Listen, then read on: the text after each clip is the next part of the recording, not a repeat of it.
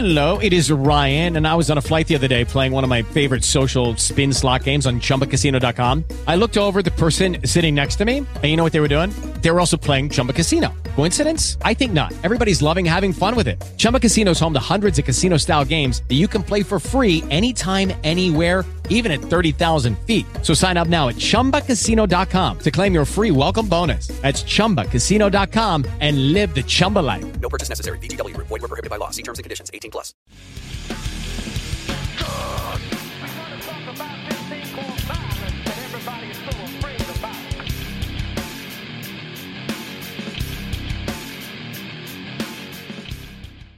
Hey everybody, Patrick Connor here, and welcome to the Knuckles and Gloves podcast. Throwing you a little bit of a curveball today, but I guess not really, because we're talking boxing history. But I'm here with my dude, Bren Jonathan Butler. It's been a couple minutes, but Bren, writer, author, filmmaker, how's it going, bro? It's going good. I'm looking forward to this. It's just over 25 years since the second Holyfield Tyson fight. We're going to do both of them, so I'm pumped. You know, I think that it's obviously a crowd pleaser. Talking about Mike Tyson, talking about Holyfield in any regard, they're crowd pleasers because people flock to the names. A lot of nostalgia there. A lot of, obviously, we were just talking about the pay-per-view buy factor at the time. I mean, it's a lot of attention, but there's obviously a lot of kind of retroactive intrigue too. There's a lot of psychology and psychoanalysis that went into the fights. And I mean, they were endlessly analyzed beforehand, afterwards. It's really interesting how much of a cultural phenomena, like both of these fights as kind of a unit together have become, and then how both men have kind of in a way just totally flipped their characters over the last handful of years and rehabbed their characters and personalities and stuff like that and come back into the limelight. So anyway, it's a big discussion, should be a lot of fun, but we're going to go over the fights today. And the other weird thing is that this shouldn't have been anything. This fight was really taken by Tyson's people because he was a 25-1 favorite, because Holyfield had looked so awful against our good friend Bobby Ches, who's going to call both of these fights. This is making me feel a lot better about how I did against Holyfield in there. Like, yeah, I love that it's all about him. Every round, bro. Every round. Well, I've quoted him on almost every round too, as we go through the granular analysis. But it's really interesting. One of the features, we've had trouble trying to track down the punch stats from the second fight, but I think we're safe to assume if you look at how many punches were landed by Holyfield against Bobby Ches in 5 rounds, it's more than the entire amount than what Tyson took in both of these fights. And if you consider that, like, Tyson was knocked down, like almost knocked down twice at the end of the first fight, but the kind of damage that he took from Holyfield compared to the way Ches took it, who was never really in danger of going down. And that's part of the reason why Tyson's people thought this is such a safe bet. If Bobby Ches, with no reach, blown up into being a 210-pound opponent for Holyfield, and Holyfield can't do anything to get rid of him, we're going to annihilate this guy. And of course, it's going to go so far the other direction, which is just so interesting. I remember where I was watching it going, oh no. This was supposed to be a stepping stone, so I get to see Bo and I get to see all these other people that he might fight. Oh no, he's never coming back. Man, it was, I do have more vague memories, but I remember, and I especially remember the rematch. I don't remember the first fight as well as I remember the rematch, but everybody was watching the rematch. But yeah, I mean, just the entire everything about the event and surrounding event is so wild. And I mean, one chunk of it that a lot of people do know and do remember is that going all the way back to the beginning here, going way, way back to the beginning, that they were supposed to have fought before. That the fight, every so often you'll go onto eBay, you'll go onto other memorabilia sites, and you'll find some pretty cool memorabilia from at least one of the canceled fights. Generally, it's one. Every so often you'll find some memorabilia from the other canceled one, but that one's far more rare. That being said, so Tyson and Holyfield actually knew each other going back into the early 1980s. leading up into the 1984 Olympics, Tyson was, of course, semi-famously supposed to go to the Olympics. He was a big prospect and et cetera. Wound up losing to Henry Tillman on the way to the Olympics and didn't wind up making it, but I think was supposed to be some alternate or something like that at some point. And so he knew Holyfield, who went to the Olympics. They knew each other as, Holyfield was a light heavyweight, but was a pretty good size light heavyweight at the time. Mike Tyson was already kind of like a heavyweight, but a smaller heavyweight.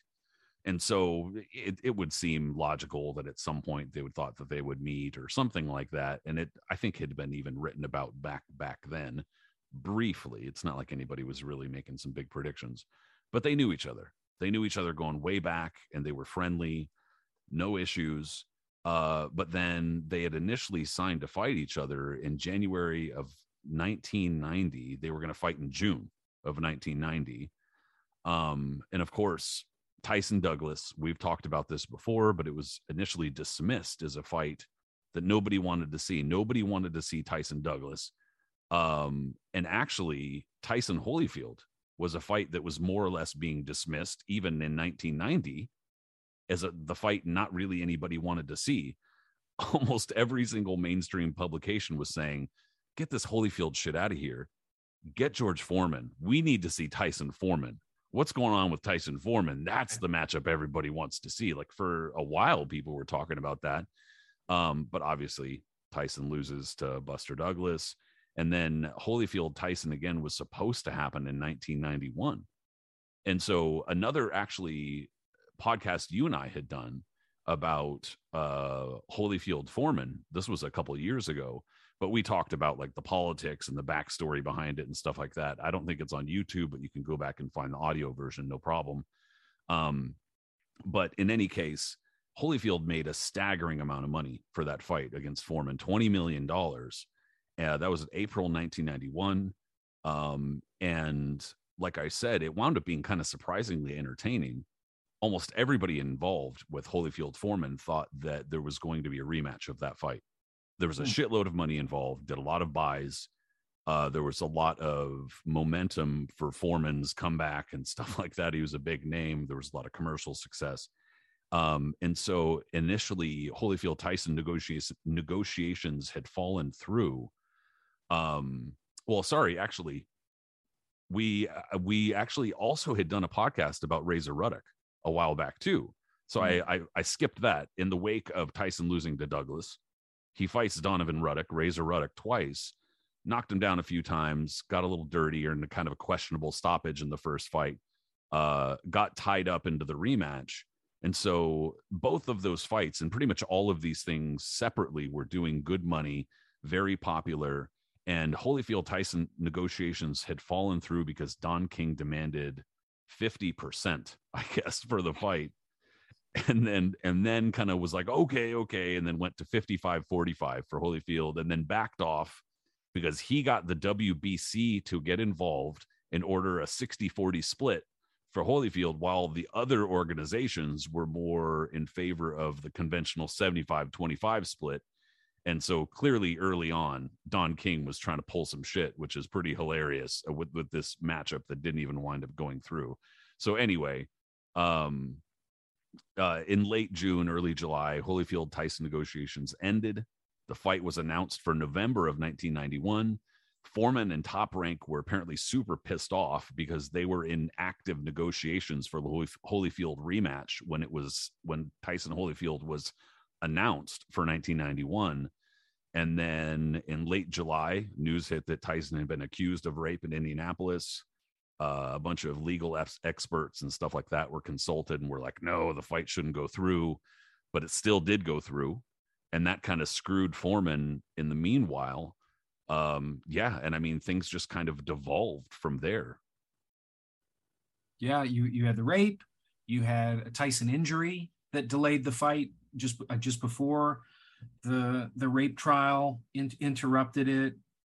And I mean, another thing that was interesting researching this going into it, which I don't think I'd really done as closely before, is if you look at the opponents leading up to this fight, it paints a very interesting picture that I think totally imbues the perception. Because one of the things I think is an interesting angle for us to discuss about this fight, and even more so after rewatching the fights, is this is less a fight about the grandeur of the chemistry of these two guys than it is about deconstructing the myth of Mike Tyson. That the drama of the fight is largely that what was it about Tyson to lead him to be a 25-1 favorite going into this? And how much did that have to do with his actual ability at the time? And maybe how, and I'm not really sure how much in this way, how much we underestimated Holyfield. Because if you look at his resume, it's one thing that I think contributes to Holyfield's kind of murky, weird legacy. Nobody disputes that he's an all-time great. Of course he is. But I think one of the issues we have about pitting him against any great fighter is his inability to really separate himself from the greats. He was not dominant ever, which actually contributes to why he was so exciting as a fighter. But when you think of the wars that you remember him having, there's 10 more that you haven't seen yet. Like going through, leading up to Tyson, after he knocks out Douglas, and he knocks out a Douglas who's pretty overweight. There was a big legal hassle there. Douglas was really not motivated for the fight. The Douglas that you saw against Tyson is banging the canvas when he gets knocked down to get up. That guy, the moment he got knocked out, you can almost see it in his head. He's thinking, I just made over $20 million for this. It's fine. I'm fine for the rest of my life. He just doesn't really care. He can rest on the laurels of Mike Tyson. They're still doing documentary after documentary about his victory and all of that. So it was so quiet in that arena. You could hear a rat piss on cotton. Right. Yeah. So yeah, and there's Don King sitting next to Donald Trump watching front row, and Mike Marley not far behind. So you see Holyfield responding to this uppercut, landing a counter right hand, but he was not like leading the dance of that fight. Holyfield always has problems when he has to lead the dance and be the aggressor in fights. And we're going to see a lot of why that contributed to, I think, Tyson's people mistakenly think this is going to be an easy walkover. After Douglas, he fights Foreman. Way more challenging fight to Holyfield than I think anybody anticipated. It's where Foreman became solidified as being taken seriously. He stopped being Butterbean in the public's perception after that fight, because it was like, whoa, you watch the last 30 seconds of that fight, Holyfield just wants to grab him. He doesn't even, I don't want to be hit by that anymore. It wasn't really an interview, but I did spend about 40 minutes with Holyfield once in Miami at the so-called Heavyweight Factory with Shannon Briggs. Far and away, when you ask him who hits the hardest, it was George Foreman. That fight, he said, every time he hit me, it was just like sticking my finger in an electrical socket. He got hurt in that fight. And even when he wasn't stumbling around, he didn't really want any part of George Foreman. I'm not saying he was afraid, but I just mean that was really, really tough. So full credit to him for pulling that off. Yeah, standing in there and just taking shots from George Foreman doesn't make you tough. That makes you fucking dumb. You know? Yeah, right. But I mean, you rewatch that fight, and I mean, Foreman, as slow as he is, whenever he's connecting, you can see the look on Evander's face. The only other time you see it is when he fights James Toney, where it's like, ooh, I don't like this. Like, this guy wants to be here, and nobody that fights me really wants to be here because I'm annoying to fight. I counter with 3 or 4 punches when they land 2. Like, nobody likes to be around that. And he's got so much willpower and perhaps additional inspiration beyond spirituality and his emotional fortitude. Next fight, Burt Cooper. It's kind of his version of Buster Douglas. This is going to be an easy walkover. It's a journeyman. Burt Cooper, if things had been a little bit different, Holyfield gets bashed into the ropes.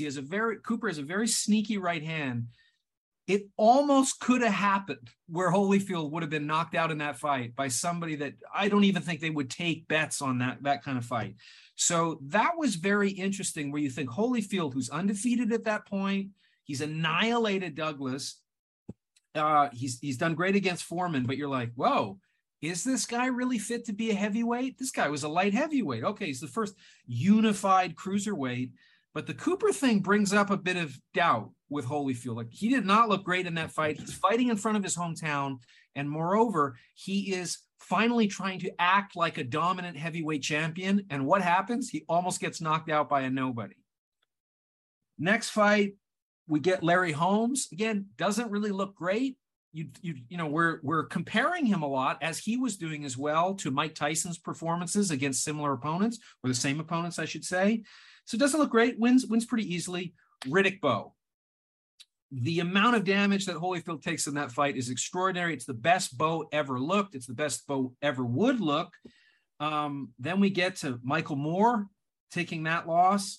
Ray Mercer, first guy ever to knock Mercer down. And then we're going to see another theme that we'll see with Tyson is, as soon as Mercer takes a knee in the 8th round after getting hit with some vicious shots by Holyfield, Holyfield swings in a way that makes Roy Jones' DQ loss to Montel Griffin just look like patty cake. Just winds up to nail him when he's got the knee. Misses, so he's not DQ'd, because you have to hit to qualify for the disqualification. Doesn't matter your intent.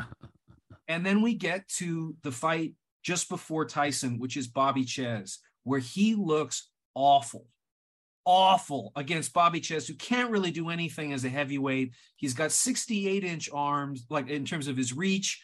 He is just beyond wearing the Menza towel and probably being propped up on a lot of alcohol on the way to the arena, not able to do anything against Holyfield, but Holyfield cannot really hurt him, certainly can't put him away. And then there's some mysterious stuff in his eyes that's stinging his eyes.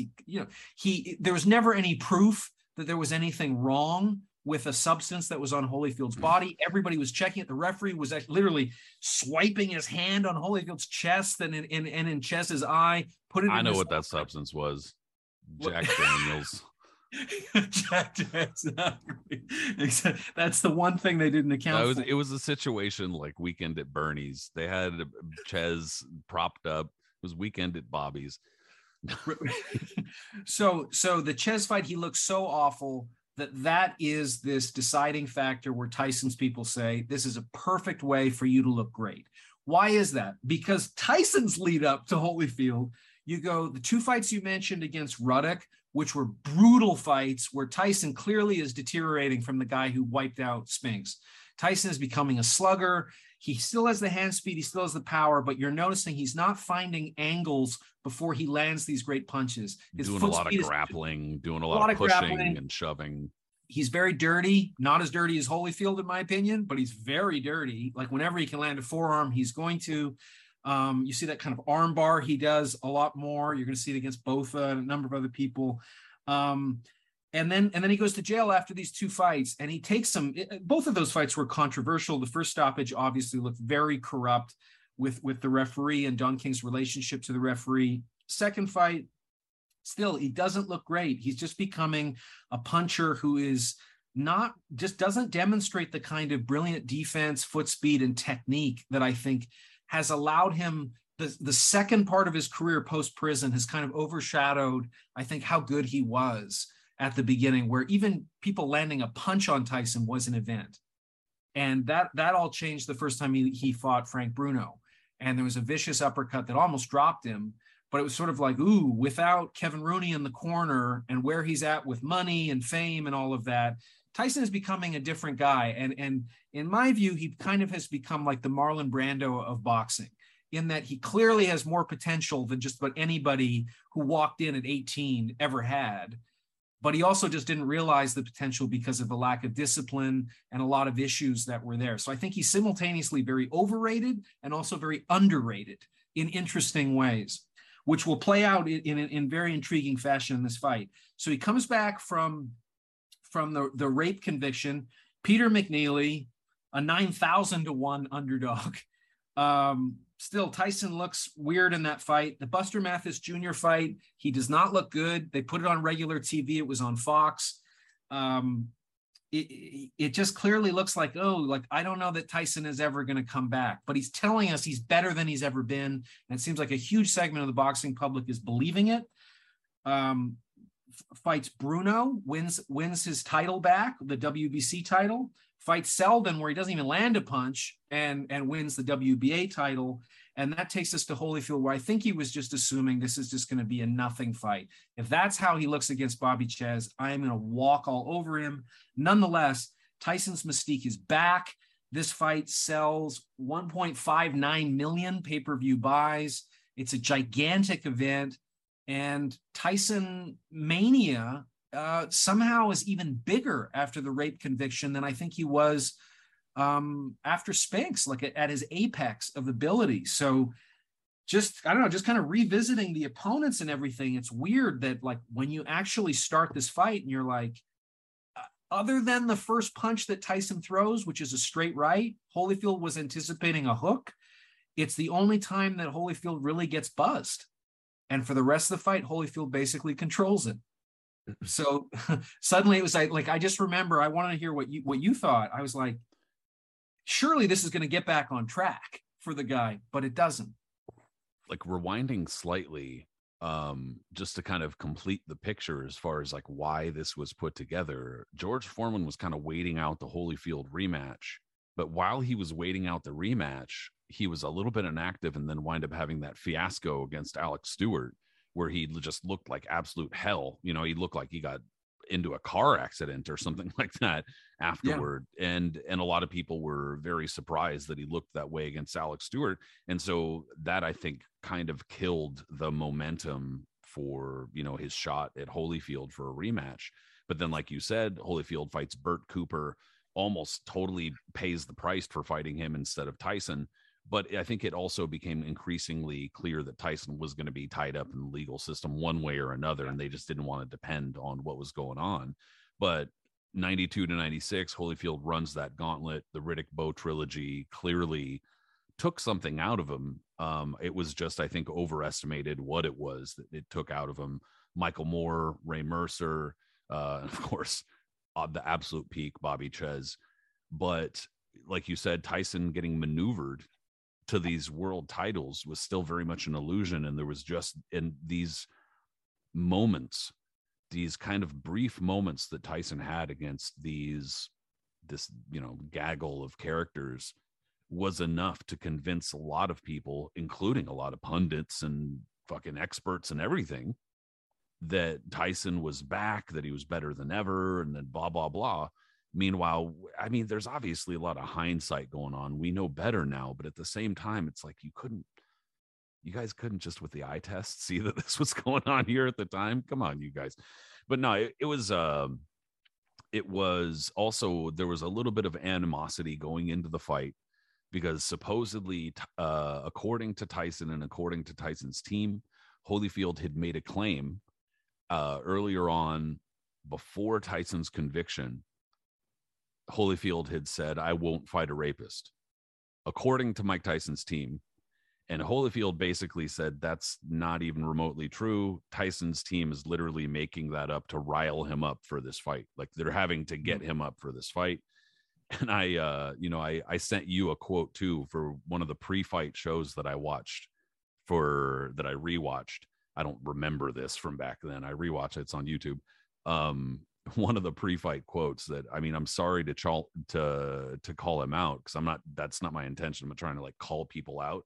I'm just saying this is who said it, but it was Charlie Steiner on this pre-fight show with Al Albert, Charlie Steiner. It was like a whole host of people kind of going through this for Showtime and then somebody else. And he says, Holyfield fights for the love of the game. Tyson fights with this sort of pent up rage. And I was just shaking my head going like, what? Dude, they're just throwing every cliche out of there. Tyson's got the bully mentality. Holyfield has more wear and tear. At one point, they even said Tyson's prison stint has made him fresher because he's been sitting out. Right. Jesus. And so, I mean, it was so delusional. And obviously, like I said, hindsight 2020, we know better than these guys knew in the moment, but it's just very cringeworthy, needless to say.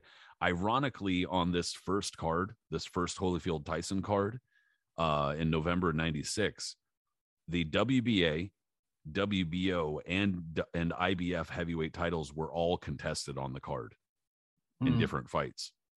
So, I mean, in a way, it's like both an indictment of the heavyweight division and also a celebration of it with the Holyfield Tyson fight, which is a culmination of, this fight has taken so long to come together and it's a massive fight. But then also they have these other foos on the fucking undercard just fighting whatever. for these other world titles that they're also calling legitimate at this. Yeah, it's a bunch of hooey. But that being said, one thing I noticed, sorry, I didn't mean to kind of rewind too much, but getting back to the fight, one thing that I had noticed very early on, you know, you're talking a couple minutes ago about how dirty Holyfield looked. There's always going to be that kind of line. People can describe levels of dirtiness differently. At some point, people just call it crafty or thrifty or smart or some shit. You know, they got a lot of guile or whatever. But Holyfield's doing a lot of stuff like when they're in the clinch, he's going like this with his glove and grabbing Mike Tyson's forearms with his gloves. He's doing a lot of stuff like physically pushing Mike Tyson back, which is something you're not supposed to be allowed to do. You know, you punch, you don't push, you don't push off. You're supposed to get warnings for that. And so I don't want to just open talking about the fight, whining about Holyfield's dirtiness, but it becomes very apparent from the absolute outset that Holyfield's going to be intent on pushing Tyson around, using physically. And that's, I think, something that a lot of people forget is that Mike Tyson's like not a super big guy. You know, he seems big, but he's like, I'm a little taller than him, I think. He's obviously much better shape and fucking would kill me. But needless to say, like, he's not a big dude. Holyfield's like 6'1.5", 6'2", maybe outweighs Tyson a little bit or around the same weight, but he's got the physical dimensions on him and is just pushing him off at just about every turn. Anyway, in the first minute of the fight, I was also a little bit surprised by how many clean shots they actually both got in on each other. It started out pretty good. I was like, wow, this started out nice. Yeah, I mean, one little thing leading into this that I think is interesting is almost every boxing writer who was polled predicted Tyson was going to just walk away with this. Yep. Ron Borges was a big exception to this because it lives on it to this day. Lives on to this day. And I mean, we'll get into it because Teddy Atlas gets all this credit for picking the second fight and what happened. And we never bring up that he also predicted Michael Spinks would beat Tyson in 88. And so it's like, which one counts more in terms of his prognosticator abilities? So Borges witnessed the confrontation 12 years before the fight in 84. You were saying before that they knew each other going into the Olympics of that year. And he said, one of the things I knew dating back to when Holyfield and Tyson were amateurs was the pool table incident. One night they were all playing pool at the Olympic Training Center in 84. And it was one of those deals where if you lost, you gave up the table. Tyson lost and it was Holyfield's turn to play. And Tyson tried to bully him. Holyfield walked up to Tyson, didn't say a word, and took the cue stick from him. Tyson left the room and nobody saw him for the rest of the night. I always had it in the back of my mind that Tyson knew if there was one guy he couldn't intimidate, it was Holyfield.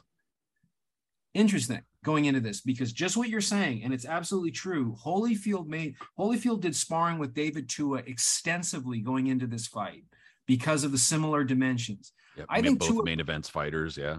That's it. So I think also Tua probably had objectively a better left hook than Tyson at that time. Like, I think heavier puncher. Tyson was better at finding angles to hit people with better hand speed where they didn't see the punch coming. So you might have a more dramatic effect. But some of the stuff Tua was doing, even punching through the guard of people, like, you don't really see a lot of those with Tyson. Tyson, again, very underappreciated for his foot speed to create angles in a very similar way to Lomachenko, actually, except he's so much bigger, where he's really loading up when there's no chance for the opponent to hit him. It's really underappreciated because we're just so dazzled by the hand speed and the impact of these blows. We don't see how he's creating the angles. Yeah, the angles, and he used his legs and hand speed to create angles. The footwork, that is, to create angles earlier on in his career, like to push a guy back against the ropes, but then work the body. But then now he's used to you going boom, boom, boom, and then just to just go, you know, change that angle, and then all of a sudden it's like, oh shit, like now it's coming from a totally different place. That's bewildering. And if you watch him carefully, really, just before, like Spinks and before, he is a pressure counter puncher. He is not a puncher. He is always looking to counter. It's the pressure that we assume includes the punching, but it doesn't. It's how he sets up those shots with the footwork. As soon as the person opens up, they are not in any way like halting the threat. They're opening themselves up to way more. Yeah, like you want to talk about pure puncher. We already mentioned one, Foreman. You know, Foreman. Like look at the difference between their delivery. Very different. Absolutely. And obviously Tyson was a much more disciplined athlete for the most part than Tua. Tua, pretty early in his career, is battling weight issues in a very serious way. So was Tyson, but he was still able to maintain the same weight for much longer in his career than Tua. Tua really was losing that battle pretty badly. Or like even before he was in his late 20s, he just like 220, 230, 240 for a guy who was probably a couple inches shorter than Tyson. And well, so anyway, so I think Holyfield did absolutely the right thing to deal with somebody as dangerous at that point as Tua. Tua obviously had taken out Ruiz in 10 seconds at the battle of the next great heavyweights kind of thing. Nobody ever did anything like that to John Ruiz throughout his entire career except Tua. You could argue it was kind of lucky, but still, it was an amazing feat. And Holyfield, I watched some of the sparring before talking to you, and I mean, Holyfield is handling Tua really, really well. They never fought as pros, but it's really impressive. And the other thing that he made was a real conscious decision, is which Buster Douglas demonstrated, is Tyson doesn't know what to do if he's backing up. The moment somebody is standing up to him and he's backing up, every single time in his career he loses. Every time.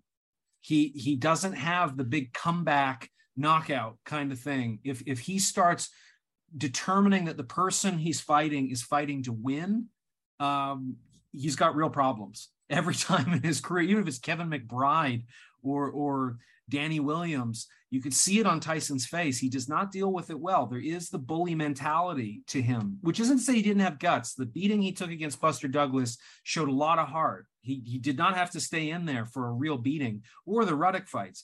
But I think what Holyfield did psychologically was make some decisions strategically that he was able to execute, which took a lot of bravery and courage and skill, and maybe some supplemental support from something. I don't know. Call it spiritual, belief, faith, or whatever. But yeah, after Tyson lands this first punch that really shakes Holyfield, Holyfield gathers himself, and it's abundantly clear that he's the stronger fighter.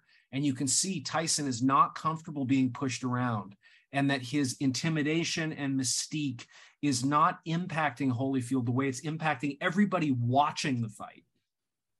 So that was fun to rewatch, because I remember it in real time thinking, no, we got to get back to what Tyson did with that first punch that rocked Holyfield.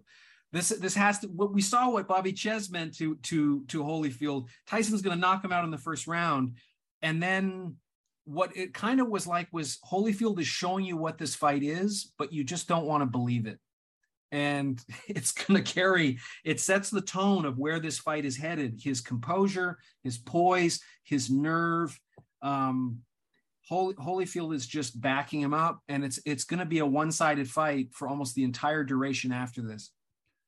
The poise and the nerve, I think those are really key, because like you said, it does take, and now granted, you're going to have a lot of confidence in your ability if you are, taking fucking steroids.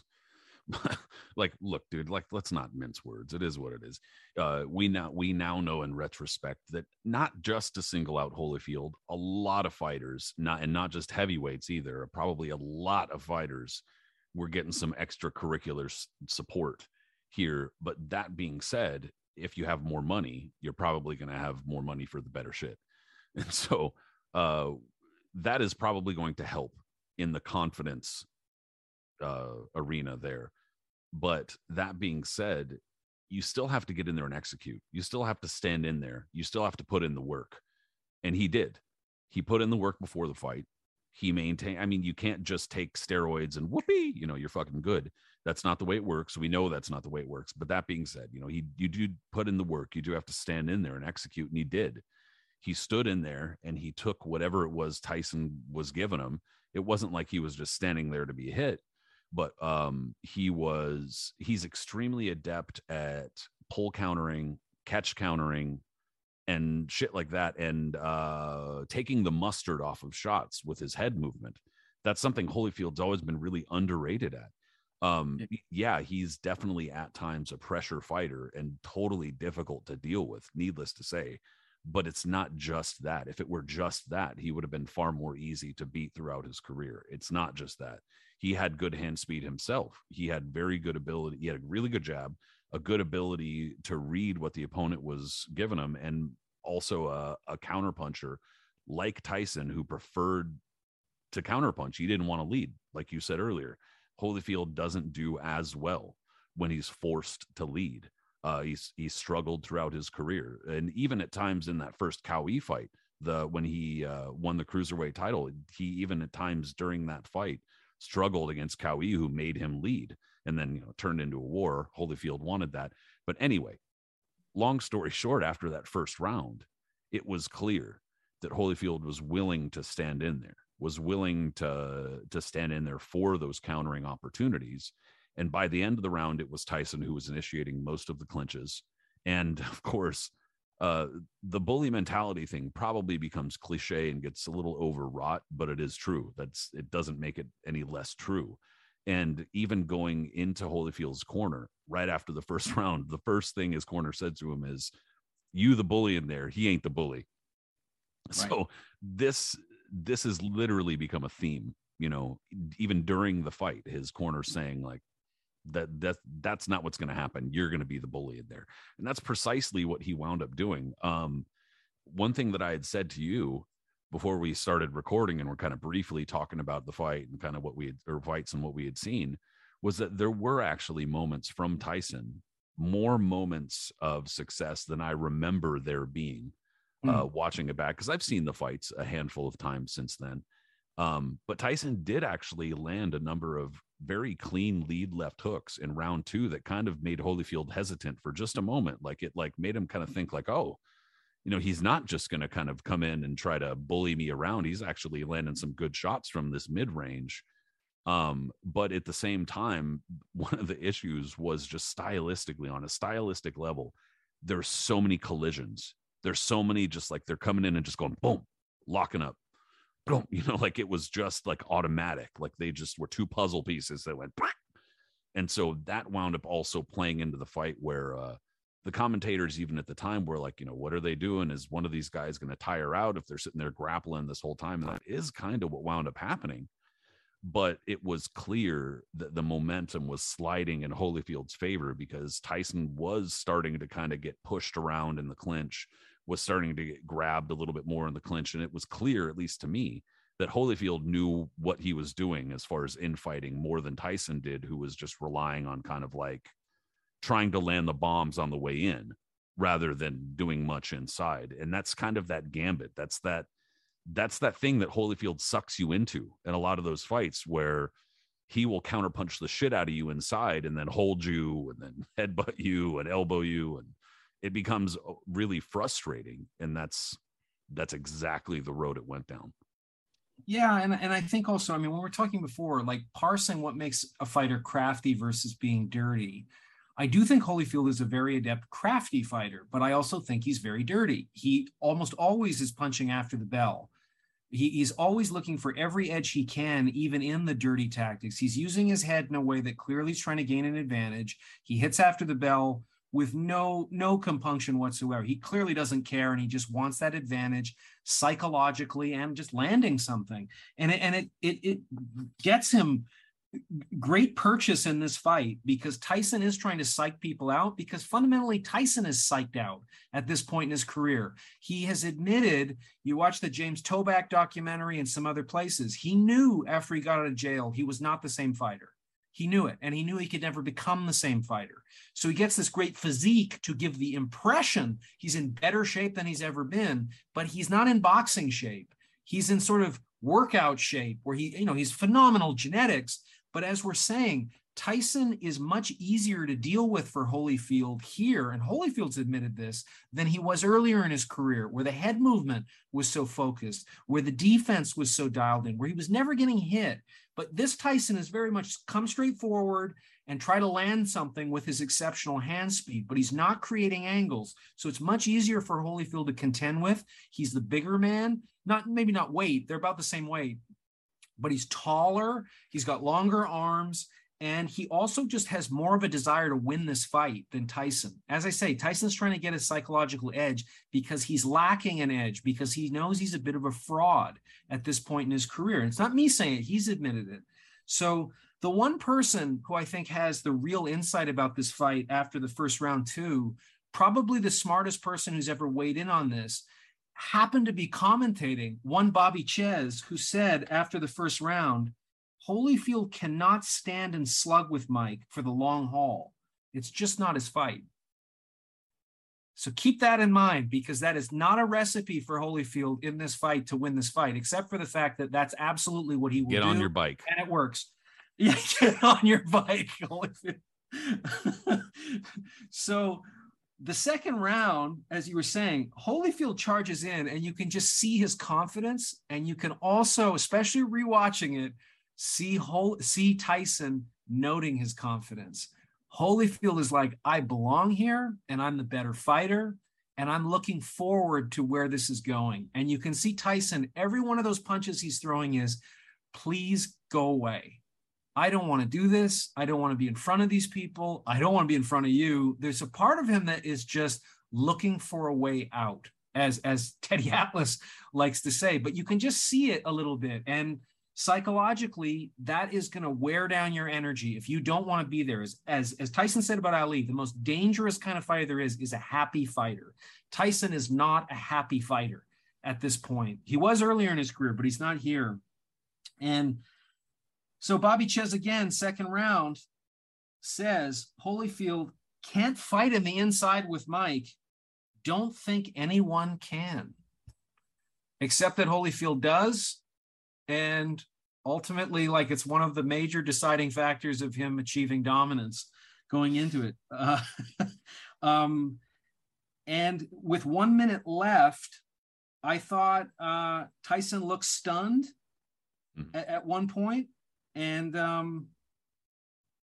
so it's just, I just remember watching this in real time, just thinking, oh God, I think Tyson is going to kind of like with Douglas, something is wrong here. Am I actually watching the real fight? Because Holyfield is taking this thing away. I agree. I noted that. I said a combination may have rattled Tyson and sent him into the ropes. And then he lashed out with a couple of right hands when Holyfield tried to move forward. So it's kind of tough to say. So Holyfield didn't really get much done with it, but clearly won the round. Well, and again, the best person to sum this up is the smartest person who is evaluating it. Bobby Ches said, Tyson is being fought tonight. That's exactly what was happening. These two men are in an arena. It's the old David Diamante, We're here on planet Earth. I've got my keys. I'm still at the bar, and I'm going to get behind the wheel. I said, are we going to have some pugilism on this evening? Yeah. Just you gotta make sure to let the audience know that they're alive and this is reality. So the Tyson's reality, though, that shit was, man, it was just, one of the funniest things about this, watching it back, was I even watching it back before, like rewatching it, I was kind of just like, oh, that would suck. Maybe Holyfield was in there and he was feeling like he was against the world or something like that. But pretty much the entire time, more fans were chanting for Holyfield than for Tyson. He won the entire time. Like, I was, so in round 3, it started to become, I think, a little bit more clear that like it was obviously the momentum was going that way, but there was more cheers for Holyfield, more moments for Holyfield. However, one thing did happen, and that's that Halpern warned Holyfield for using his head. He said, he kept saying, watch his head, giving him warnings for watching his head. But another thing was that Holyfield was kind of creeping his tactics, like I had talked about with maneuvering his gloves around inside. He kept tying Tyson up in a way that was, I mean, if that were me in there, if I were Tyson, and granted, it's a fight, it's a rough fight, it's not like some gentlemanly thing, I would have been getting frustrated. Like, legitimately, I would have been like, fuck, like I'm just trying to get my hands free in here so I can do something. When in reality, we know that Tyson was also kind of acquiescing on some level to it. And just kind of, it was a little bit of a show that he wanted to get free and do something, because when he was free, he wasn't doing shit. So we can know that that's not really true. But even so, just the illusion of it, like the look of it, it did definitely look like Holyfield was starting to get into a thing where it's almost like you're playing fucking rec soccer and you start beating the other team 10-0, and instead of laying up, you get to like 72-0. You know what I'm saying? It's like you already have the advantage. Why are you still continuing to like tie him up that way? But in any case, he was pressing the issue into round 3. Holyfield was clearly pressing that he was gonna dominate this. Yeah, and I mean, another thing to remember, Tyson's 222 pounds here. Okay, it's only 5 pounds away from his ideal weight. He still looks great, but he's not in peak condition. I agree.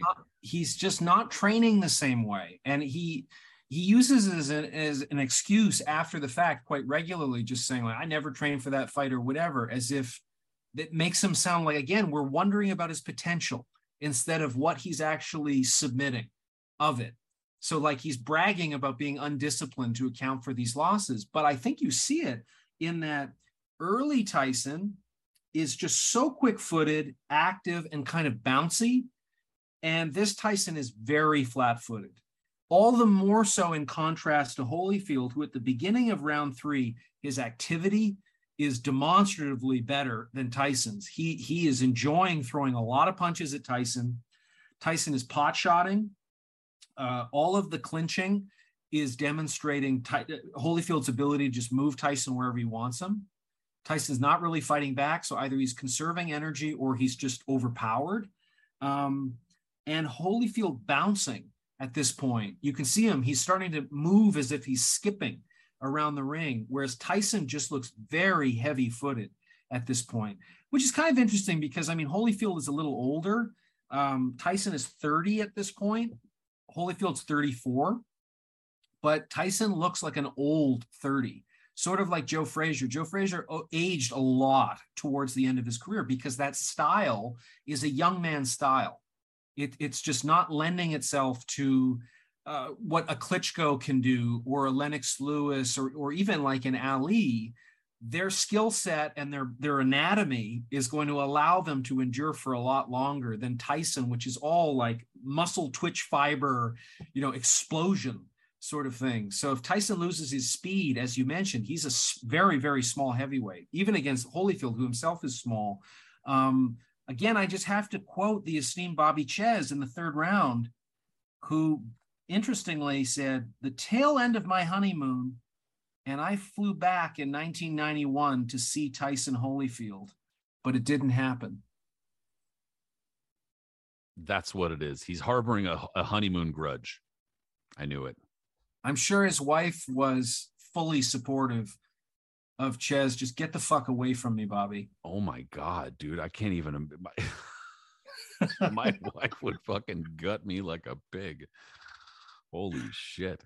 Wowzers. Well, yeah. Good luck to him. But I mean, he fucked up on that one. But I just like that's what I need to be thinking about as I'm watching this fight is Bobby Ches's honeymoon in 1991. What a weirdo, bro. Mensa can teach you all sorts of quadratic equations, but they can't teach you not to be socially fucking weird. I sent you some pictures of him wearing the Mensa towel against Holyfield. Please post it in conjunction with this fight, given he is an announcer for both fights. Well, technically a representative for Mensa at this rate, a legal representative. If not the ambassador. So let's get to round 4. So this is now the longest fight that Tyson has had since being released from prison. Kind of a weird thought. But Holyfield is just showing the better hand speed. He's first to the punch whenever he wants. And his holding is just becoming more and more effective. As you're saying about Tyson acquiescing. But now Holyfield is starting to open up. He's not just trying to get first to the punch. He's trying to land some heavier stuff. And he lands 2 big shots clearly mid-round. Tyson slips, but he's just lethargic at this point, even though it's only round 4 and there's non-existent foot speed. He's never creating any angles in this fight whatsoever. And I don't think that's all credit to Holyfield. I just think it's a very diminished Tyson. I just don't think people were really seeing him for who he was. The mystique and the way he was marketing himself was taking over the narrative. We were not trusting our eyes. We were not believing what we were seeing. We were seeing what we were believing. And this round is where I think I was really understanding, watching this when I was 18, he's fucked. He's fucked. Yeah, the holding, like you said, was really, it was becoming, I don't want to say incessant, because that wasn't necessarily what was winning the rounds for Holyfield, but what he was doing was just disallowing any opportunity for Tyson to get anything going. He was totally blunting his momentum and using his holding to do it. Like he was going 1-2 and then falling in to hold, so Tyson couldn't do anything. And I mean, I don't like that style. That's not a fun style. It's shitty and it's very negative as far as like offense goes. But at the same time, it's effective. It is that's what tired Tyson out. It's what started also kind of pissing him off. And like you said, I thought that he had kind of stunned Tyson briefly in that fourth round. So, through 4 rounds here, you have 4 rounds fairly clearly for Holyfield.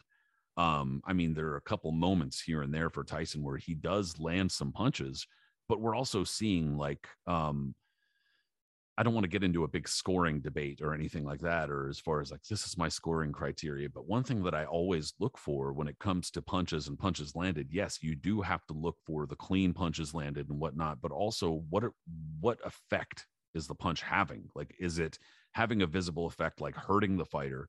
Or is it having an effect, like as far as forcing them to do something about their strategy or throwing them off, blunting their momentum, et cetera, et cetera. So like a lot of the things that Tyson was doing as far as landing punches, like they just weren't having an effect, period. He was, and I'm sure part of that was what you were saying, Holyfield sparring with Tua. And if you could take a hook from Tua and sparring over and over and over again, you're going to be confident that you get in there with Tyson and you're like, he's not going to hurt me with that shit. And that's what happened. Tyson landed his best in the first few rounds, basically, or at least tried to, and nothing happened. Nothing happened. However, in that fourth round, or at least between round 4 and round 5, I guess some switch flipped in Tyson, at least briefly. And we saw kind of like a shadow, a little bit of a shade of some former Tyson years there in round 5. I thought that it was probably the only round that you could argue for Tyson in round 5. One thing that I noted was at the beginning of round 5, and I think this is part of why Tyson kind of got going, was that Holyfield started doing this thing where I described it earlier, but he was literally wiping his head on Tyson's face in the clinch. Like they were getting in the clinch and Holyfield was dipping his head down and rolling it around on Tyson's face. And I mean, again, it's a rough fight. I get it. This ain't fucking tennis and it's cool. But it's like, he started kind of dipping it into a different area by doing that shit at the beginning of round 5, in my opinion. And so all of a sudden you see Tyson just start lashing out. And for a couple moments, I almost half expected Tyson to bite him in the clinch in this fight, because you see the same look on his face just for a second when Holyfield's doing that. Like he starts looking to the ref like he's just like, this fucking guy, what the fuck? But instead he harnessed that rage for a moment and was able to start actually landing some punches, landed a number of hard punches actually in the last like maybe minute or so. They showed it on the replay. In real time, it looked like Holyfield was rocked.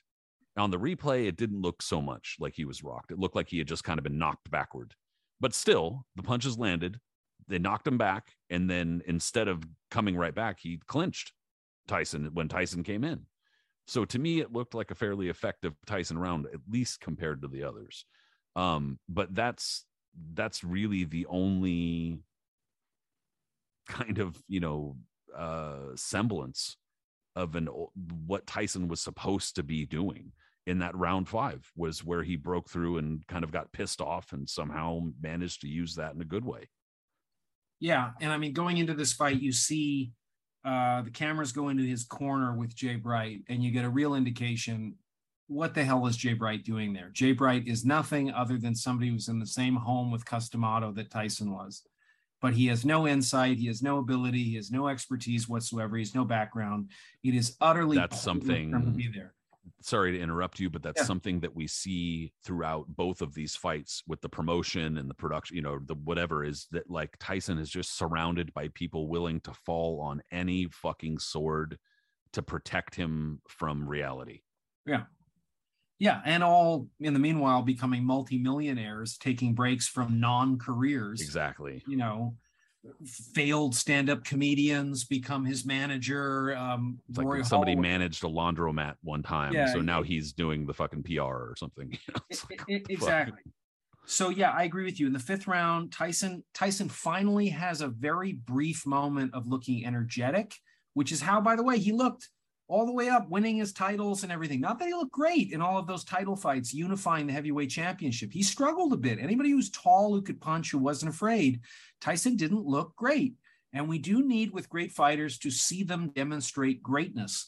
I think that's a really important aspect. And there were times where Tyson showed up in a big way, as he did against Spinks, but there were lots of times where he had his own struggles, like Holyfield did. He had his own versions of Burt Cooper and stuff like that, with guys who were certainly not Hall of Fame fighters, sort of thing. So it's just an interesting thing just to pause and reflect on when you try to consider what should his legacy be, because it's so easy to be not misled, but to be directed by such superb hand speed and his mystique, his aura, the marketing, the packaging, and stuff like that. But you see a glimpse of old Tyson here. He is able to muster some series of shots. He's finally throwing a few combinations like he used to, and some of them are even landing cleanly. I agree with you. I thought Holyfield was staggered for a moment. The replay, it looks much less impactful. But the key thing about it, when he appears to be staggered, is he's totally composed. And Tyson notices that and goes, oh, I can't break his will. Even when I'm up for a moment and I'm not up for this fight, but I just get a glimpse of being up to give the impression that I'm up, it's not intimidating him. And that's intimidating me. You can see that. Like this success I had in this round was supposed to just, put me ahead and make it so that I come out in the next round and just fucking knock you flat. And instead you're coming right back and meeting there. Oh shit. Okay. Exactly. Just exactly the same way that you see for the first time when Tyson knocked down Douglas for the only time 2 rounds before he got knocked out, and Douglas smacks the canvas and gets up. You see the look on Tyson's face. Oh, fuck. And he remembers that thing that if you're a cowardly fighter that becomes brave, you don't go back to being cowardly. You stay brave. And Holyfield is always, totally to his credit, and steroids, brave the way he's fighting. Other than James Toney, who Toney broke his will, where it's just like, you can see, I don't know what to do with this guy. But other than Toney, there's not a fight where he's not doing everything he possibly can while he's conscious to take you out. And he gets angry when you throw punches at him that make him better and better and better. It fills him with energy. So yeah, and again, I just have to quote the esteemed commentator Bobby Ches for saying, the right to the body thing is taking its toll on Evander. I'll tell you what, if he stands with Mike, end of the night. And I will, as much as I'd love to razz Bobby, which we should, hashtag razz Bobby, but like the entire crew had bought into it, because they would almost like they got convinced by that moment. Almost like they were like, yep, I knew it the whole time. Tyson's starting to break him down. I told you guys. And it was like, what? That doesn't erase those rounds Holyfield just won fairly dominantly, you guys. What are you doing? But that's number one. It's part of that kind of scoring bias where a fighter does better in that round than they did the previous one. Right. So therefore they must have won, when in reality they may not have. But it's also the bias of Tyson, that mystique, that kind of like the way he's able to just convince you. He wins you over, even now to this day, like I said, with that kind of rehabilitated personality type of thing. Anyway, back to the fight. That's that's perfect. Like the chess quote is perfect because he had Bobby totally convinced. And that also, that success that Tyson had in that round, I think he was just like, I think he made some comment after that, like, he was making me start to feel better now or something like that, about how his performance against Holyfield, which he brought up several times during the fight. But it was so memorable. Yeah, like it was some sort of, oh my God, dude. We'll get back to that in a second, because I don't know if you caught the later comment from Steve Albert, but maybe you did. Hopefully you did. If not, I totally did. But in any case, moving to the 6th round with that momentum for Tyson, he actually opened up the 6th round, landing a really good right hand. And then what Holyfield does in response was kind of like you said, he got pissed. He got pissed that like Tyson even, he would even threaten to get any sort of momentum, and started pushing him, just started like shoving him across the ring. And then all of a sudden, as Tyson lands a left hook, right after that, a big headbutt opens a gash over Tyson's eye, which pissed Tyson off. The crowd immediately, for some reason, after Tyson gets cut by a headbutt, starts chanting for Holyfield, which right after that, Holyfield lands like a massive low blow that Tyson's like, ooh, you know, in the replay, you can see his face go like, holy shit. And then, and in any case, moments later, Tyson misses a few big punches. And then on the rebound, Holyfield just kind of throws a reflexive hook that hits Tyson on the chest and sends him down. And that was probably, you know, that moment of Tyson going down, even though in the replay we see it wasn't a super clean punch, blah, blah, blah, but the crowd went nuts. It was such a massive, like, holy shit, you know, I think a realization that any sort of momentum Tyson had in that 5th round had been taken away. Holyfield was the man in this shit, and that there was nothing Tyson could do about it. I think that people somehow had mistakenly assumed that Buster Douglas landed one lucky punch, that's what won that fight for him, instead of beating the shit out of Tyson round after round. Not that it was a rout, but it was he beat him up little by little, you know. It was a dominant performance. And yeah, the notes I have for this round, you're right, that Tyson comes out and there's again a kind of flash of him being animated, which is kind of rare. Like he just wasn't post-prison. Like he just looked, he just off his game from what we were used to. But I have noted down the drama of this fight has shifted where it has nothing to do with what we're watching. It has to do with our relationship to Tyson's image, and that it reminds me of Bernie Madoff. Bernie Madoff, for 20 years, it was accepted. There was a mathematician that actually solved the fraud of what it was, the Ponzi scheme, who said Bernie Madoff's returns that he's getting his client is the equivalent of a baseball player batting .960 for a season. And nobody was asking questions about it to say, how are you doing this? What is your genius that is allowing you to do what nobody else in this industry can do? They just were like, if he can do it, he can do it.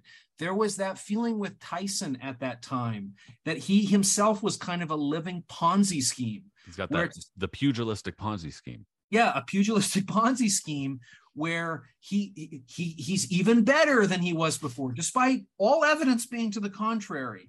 And there's nothing he's doing that is showing you that he's better than he was. There's nothing in terms of the quality of his opposition that is showing you that he's improved. Quite the opposite. Like King is lining up people. He knows that Tyson is not as good. Tyson knows he's not as good here. So it is interesting that the accidental headbutt that happens, and leading into that, you're seeing Holyfield reasserting his strength in the clinch. He is overpowering Tyson, where it's becoming a dominant theme. And when he lands a low blow that is on the level with like what Andre Ward landed against Kovalev in that second fight, where you're punching up at the sack kind of thing. Where you get a little bit of that like guillotine, the pendulum swinging up. Yeah, it's little Mac. That's the pit and the pendulum. That's the. That is when the crowd starts their chant of Holyfield, Holyfield. I don't know why this particularly. Yeah, that's what I said. Is that I noticed like right at the low blow, they're like Holyfield. I'm like, wow, Yowza. Yeah, it's really interesting. And again, I mean, the comment that Bobby Ches has to sum up this round, we're seeing Mike Tyson tested after he's been knocked out and is being beaten pillar to post. Yeah, I thought you were just talking about he can't stand in there with him, Bobby. What are you talking about? I don't remember him saying that. I mean, Bobby always saw through. No, that wasn't me. I didn't say that. Give me another drink. So yeah, make it a triple. Yeah, round 7 is. I just have my notes, or it is just the obvious dissolution of the Mike Tyson persona, and his confidence is 0 at this point. It is just plummeting, and you're kind of seeing into, this is the Wizard of Oz moment where we pull the curtain. Don't pay attention 100%. to this stuff. 100%. That's what I noted too. Yeah. So I had that Tyson in bullfighting, if you have a bull that doesn't show aggression, they're all bred. These are very expensive animals. This is Spain's answer to a Burgundy wine or a Stradivarius violin.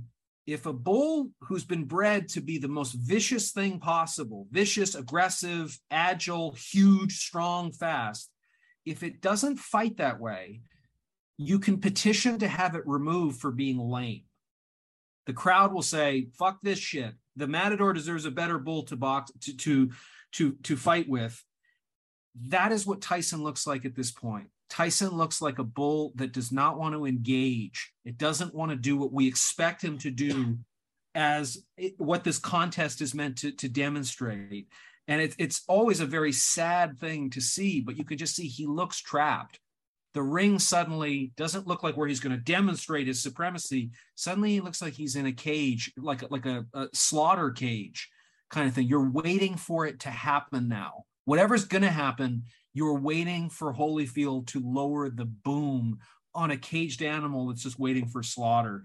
And as far as the Wizard of Oz thing, it opened up my mind, especially at that time when I was 18, that this is a guy who has all these tattoos of disparate characters. He has Arthur Ashe over here and Che on his stomach later on. And who's the other one? Mao Zedong over here. Yeah, some very differing political ideologies here, buddy. But this is a guy who doesn't know who he is. So I need these other people to speak for me. And Tyson is somebody who said, all of my most famous quotes, I'm quoting somebody else. So he's somebody who is a kind of living quotation, because he's created a construct. He's sort of like a Tarantino film of I'll grab over here. I want my image to be 9,000. Everything's an homage. It's an amalgam of everything. Homage. Because I don't know who the fuck I am. Who I am is that kid who was bullied as quote unquote fairy boy in Brownsville, who was picked on by everybody, whose voice is so high pitched and lisping. I'm awkward. Girls don't like me. Guys don't like me. I get no social acceptance, and I'm afraid to stand up to anybody. So he's made this massive transformation, but you're starting to see him go back to that loser kid that he self-identified with. It's crumbling. And you're going back to the truth of who he is a little bit. The construct is being broken down. And so the 7th round was just sad. As I say, my note was the Spanish term for replace the bull, because he's lame. And that's what Tyson looks like. Not lame as in boring, but lame as in... What is that term? I think it was... I fucking forgot it. It's not Monzo... but I forget what it is, because it's I'm just curious, because I don't know what it is either. But it's a term. The translation is for lame. It just means like, as if like a horse that broke its leg, except it's not about an injury. It's about the spirit of the animal, that this animal has no fight. So replace it with one that does. Yeah, I don't know what they'd say in Spain, but in Mexico, they'd probably just say, vete chingado. So yeah. Not quite the same, roughly. But yeah, I actually noted something very similar in round 7 was that Holyfield came out. He literally started openly bullying Tyson, walking him down. The body language from Tyson definitely changed. And then in the clinch, you could see Tyson obviously looking at Mitch Halpern like looking at him like, help me out here, buddy. Like he's starting to kind of push me around and get rough. And you could also see that Holyfield was seeing that. And Holyfield started getting this sneer on his face, this look like he was just like, dude, you're mine. That's it. And on top of that, I did make a note that I just thought was funny. During the 7th round, the commentators mentioned online scoring, which I thought was just funny because that I couldn't say. I truly don't know, but I'm trying to think what other big fight at or around this time would have involved online scoring. So, I mean, was it the first one? I truly don't know, but it seemed like it maybe could have been, but I just thought that was funny. But yeah, clearly a strong Holyfield round. And also at the end of the round, another head clash happened that Tyson reacted very strongly to, almost like, doubled him over, kind of like wobbled him maybe even a little bit. But another thing that I noted while watching the replay of the headbutt, it was Tyson's fault. He was the one leaping into it. And so, I mean, this is also that in itself, I think, is a microcosm for what you're talking about. The headbutts are used as an excuse for everything under the sun when it comes to Tyson's fights against Holyfield. And you and I were talking about, we agree, Holyfield's fighting dirty. That's not the question. But it's more like, is that a legitimate excuse to do anything? And it's like, no, because Tyson was also doing shit. He was also fighting dirtily. He was also leaping in and causing these headbutts. So it's kind of like, that it's a facade. It's empty. It doesn't really, it doesn't work. So that's another Holyfield round right now. Through 7 rounds, we got 6 rounds for Holyfield, 1 for Tyson, if you're giving Tyson that 1/5 round. And even then, I think that that's not like a mega clear round for Tyson. It's just he does much, much better. So clearly we're seeing going into round 8, there's dominance here, and it's continuing. And I just found the term, it's manso. Okay. Manso, yeah, meaning tame, mild, unwarlike, or cowardly, or lame. Interesting. So MANSO. Huh. Oh, manso. Okay. Yeah. Okay. Manso. Yeah. Interesting. Yeah. I didn't know that. Yeah. So round 8, one of my favorite quotes. Again, the commentators here on Showtime are just so rankly awful. Frankly, like I have no respect for Bobby Ches as a commentator. And I think Ferdy Pacheco, I'm blinded by how much of an asshole he was known to be. Such a prick. Dude, he just, he had some moments, but overall, like I felt got a good voice. I like his voice. Eris and I actually talked about this not that long ago. I don't remember for what, but I feel like I remembered him being really good. And then in recent years, I've watched back fights and been like, man, he's so bad. Yeah, he's so bad. Like, oh my gosh. And yeah, I agree. Albert is another guy with great voice, but was just off the mark so many times. The commentators were just off during this fight. Wasn't a good fight in terms of the commentating. No, and so Pacheco early in the round says, now he's floundering with Tyson. I thought, now?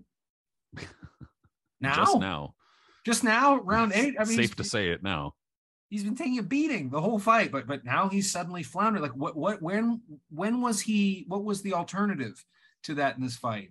He hasn't dominated 5 seconds of the fight, but suddenly now he's floundering in the 8th round. Okay. And there was another quote here. Yeah, this was the Bobby Ches quote that you were talking about. All of a sudden, my performance is getting better and better compared to the rest of the heavyweights. Bobby, no, it doesn't. Have another drink. And again, anybody who thinks we're really laying into Bobby, are you going to be the staunch defender of boxing's most famous alcoholic driver? Are you going to put your neck on the line? You're going to put your dick out there? No, come on. So thanks, Bobby, for making it about you. But yeah, I mean, as you say, I think I've given 1 round to Tyson this entire time.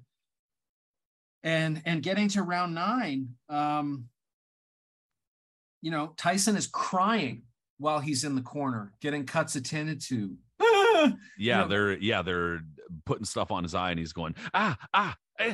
Yeah. Which don't get me wrong. I mean, that shit hurts. I've been cut, but it hurts. But you're also, it's definitely killing the illusion for sure. Yeah, you're the baddest man on the planet, but you've got a boo-boo. boo. Don't touch my boo boo. So okay, so the body language. Yeah, don't get me wrong, because I break down from a hangnail. I'm like, ah. Oh no, I was at the dentist the other day, and I'm sitting there, flinching the whole time. I'm a scaredy cat for lots of stupid stuff too. But anyway, you're right. The image of Tyson, if you're going to be the baddest man on the planet, you're willing to die in there and to kill in there and all that. And it's not a victory unless I kill him. These are all Tyson quotes. Crying with the boo-boo. Right. Yeah. If you're going to be talking like that, dude, then it is what it is, Yeah. So the body language of Tyson at this point is completely resigned. If you were fighting somebody like Tyson at this point, you're thinking, oh, now it's going to be fun because this guy doesn't want to be here. Now I get to end it. Now I get to end it. So Ron Borges, our good friend Ron, had predicted a Holyfield upset, and he predicted a 9th round KO and has always lamented that he was 1 round off. Thanks, Ron. He was close. He was damn close. But this is what I was talking about earlier. I had missed this entirely, and watching it back, it toward the start of round 9, Steve Albert zings Bobby Ches. So Bobby Ches brings up the goddamn fight against Holyfield again. And Steve Albert says, Tyson might need to put something on his gloves. And I was like, oh shit. Bobby was silent, dude. Bobby didn't say shit for like 2 minutes. I was like, wow, man, that's fantastic. I missed that. I don't remember hearing that ever. So anyway, yeah. Well, Bobby at that point, a lot of people don't know this, was actually inventing Wordle. He actually was the innovator of Wordle. So he took he was responding emotionally by innovation for humanity. My God, dude, just an absolute pain in the neck. Jackass. But round 8, obviously a dominant Holyfield round. Round 9, same thing. Tyson actually he landed a couple of right hands and he managed to get through some punches. But like I had said earlier, the issue was that every time he was doing it, Holyfield was getting pissed and landing something back and landing something better. Tyson was pushing a lot of his shots. Most of the stuff that he was throwing out there was not effective if he was landing it, and if the big shots he was just winging and missing. Holyfield was just building up a freaking wall of points here, dude. And another thing, except sorry to interrupt, but the other thing we haven't talked about it at all is that the scoring of the people at Showtime is so out of whack with what the public is scoring online, because they have, like, at some point, Ches says in the 9th round, what were the odds for a draw? A draw? Really? Like, we've given one round. The odds for a draw in any big fight are so long because it doesn't happen. Like, what the fuck, dude? That's not a what do you mean, relevant comment at this point. It's nowhere near a draw. So I don't know what fight they were watching, but it's just interesting that the public was less, for lack of a better word, being drunk on the mystique of Tyson than Ches and company. Yeah, they got the fucking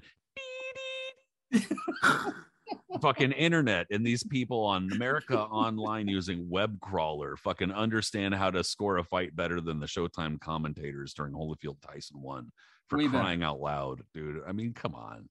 So let's get to round 10. We're just about at the end here.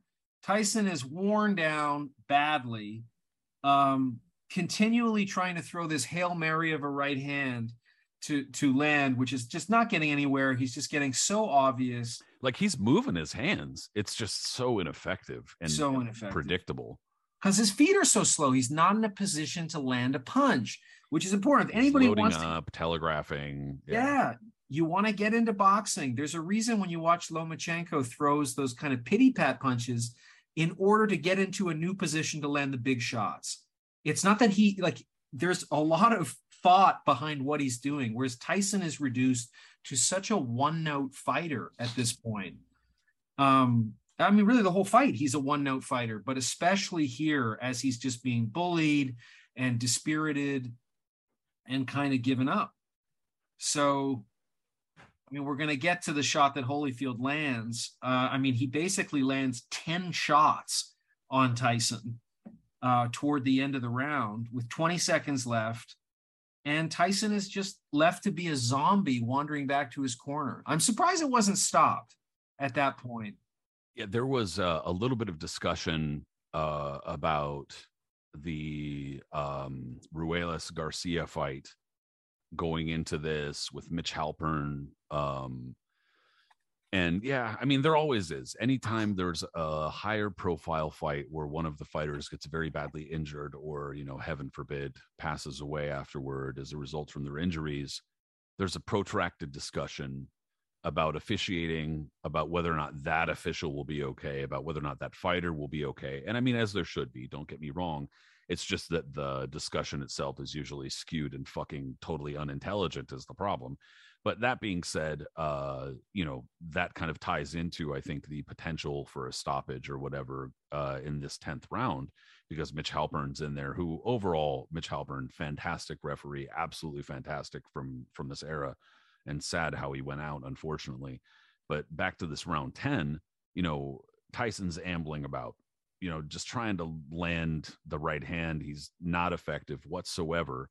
But in any case, Holyfield's offense, at least briefly over the last half of the round, seems to kind of slow down. And there is some discussion from the commentators mistakenly that Holyfield's slowing down. Oh, he's starting to kind of look a little bit tired. What's going on with Holyfield? But Tyson wasn't doing anything with it. Even if that were true, he wasn't doing a damn thing.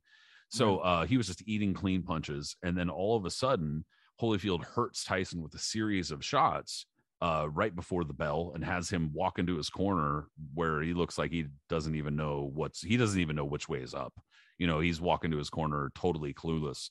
And if you were to call that a 10-8 round, I wouldn't cry about it because Tyson looked that hurt at the end of the fight, or at the end of the round, that is. And had they stopped it, I wouldn't have cried about that either. But I guess obviously the line of the way of thought there, especially from officials, is, well, now they have a minute to kind of reset their brain and see if that gets them back in it. And occasionally that winds up happening, but usually if they're that hurt, going to the corner a minute ain't going to do it.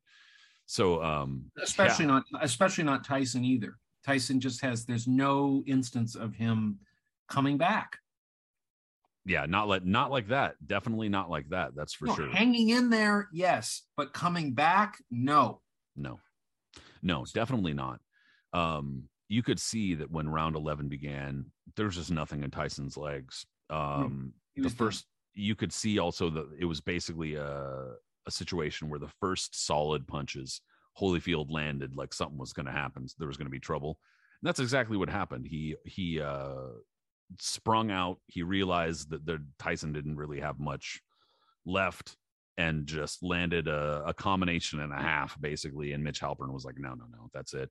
Tyson was against the ropes. And it didn't really seem like Tyson was doing much complaining either.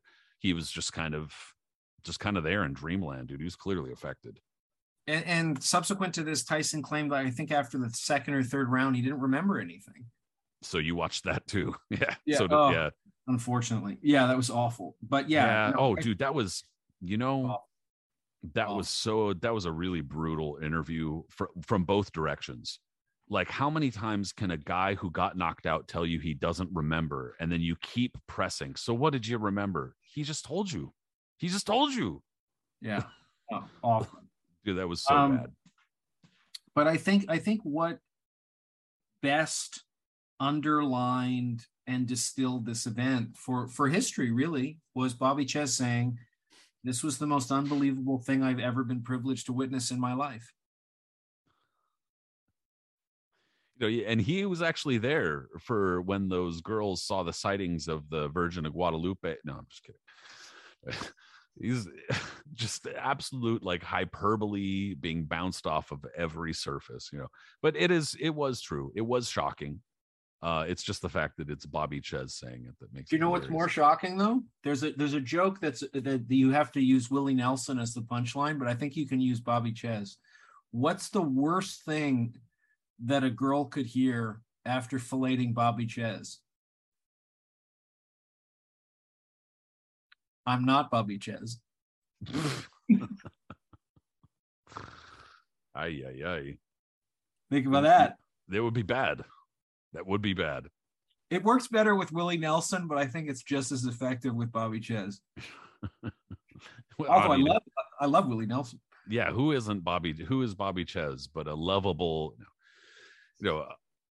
after this fight, Holyfield's given a fucking parade in Atlanta.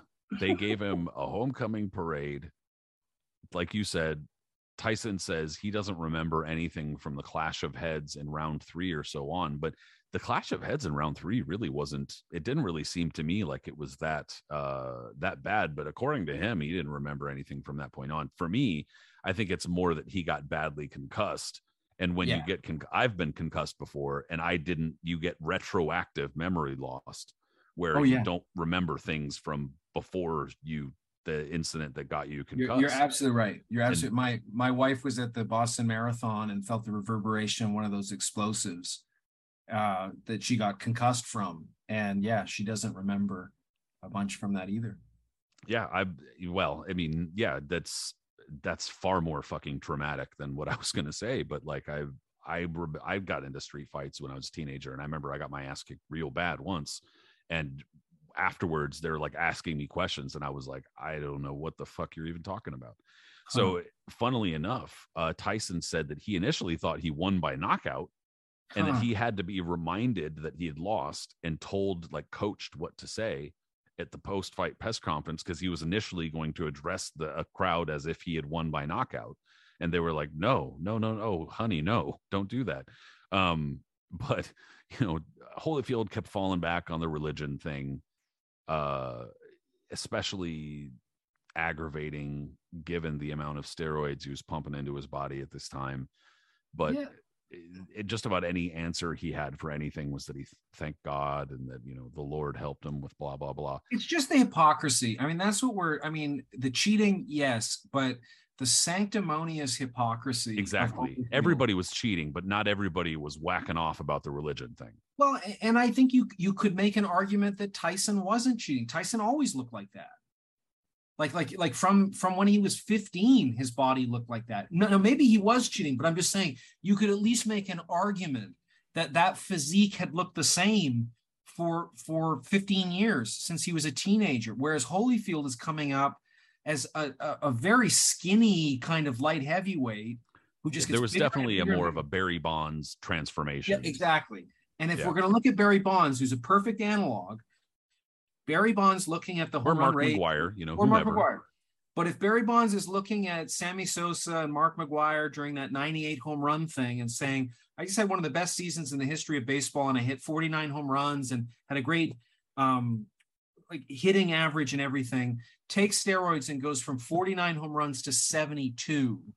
If that gives you an indication of the kind of benefits of cheating, because people, like, I always get people ask, like, would it really be of benefit to boxing? Like, what would steroids really do? Everything, strength, speed, recovery, your ability to train more. Well, yeah. And there's not just one kind of performance enhancing drug or steroid. I mean, steroids is a catch-all term for performance enhancer, but and I know that, but there's so many different kinds and there's so many different ways. As Evan Fields knows, that's an absurd question to ask. What would it do for you? What wouldn't it do for you? What the fuck? Yeah. And you brought up the key, which is fighters. You hear all the time, fighters fight injured. That's super common. And one of the things that performance enhancers do for so many fighters and athletes is cut recovery time like in half. And when you're able to cut recovery time in half and heal injuries so quickly, that is an absolute massive boon. The caveat, obviously, is that long-term it starts eroding your joints and shit like that. So long-term you start feeling the effects, and all of a sudden James Toney, for instance, after years of steroid usage, starts having tons of tendon injuries, knee injuries, Achilles injury, et cetera, et cetera. But that type of thing. And we also see it from Holyfield, where now looking back to that second Bow fight where they're talking about the heart and all this type of shit, that could have been from steroid use, bro. Yeah. So, I mean, in any case, not to go too out in left field, but yeah, the hypocrisy of what's going on there with Holyfield and like how people were getting behind him because he's never admitted it. And he's never admitted it. And I mean, there's never been any contrition. Yeah. No. And I mean, also just the sanctimoniousness about that the Lord is leading him on this great path where he's just serially cheating on all of his wives and fathering all these kids out of wedlock. So it's just like had to sell his mansion because of child support payments. It's just very a la carte God. God is co-signing everything he wants to do and justifying everything that he's doing that's immoral. So that's what we're sensitive to. Not that we're defending Tyson, who is a rank piece of shit, outside the ring and often inside the ring at this time also. But I don't know how sanctimonious he was. Maybe that's just what rankles more. But exactly. But okay, so here's the weirdness going into the second fight. This becomes the biggest pay-per-view in history. It does almost just under 2 million buys, 1.99 million buys. And somehow, after getting $100 million worth of revenue, Tyson is a 2-1 favorite in the rematch. This Bernie Madoff thing again.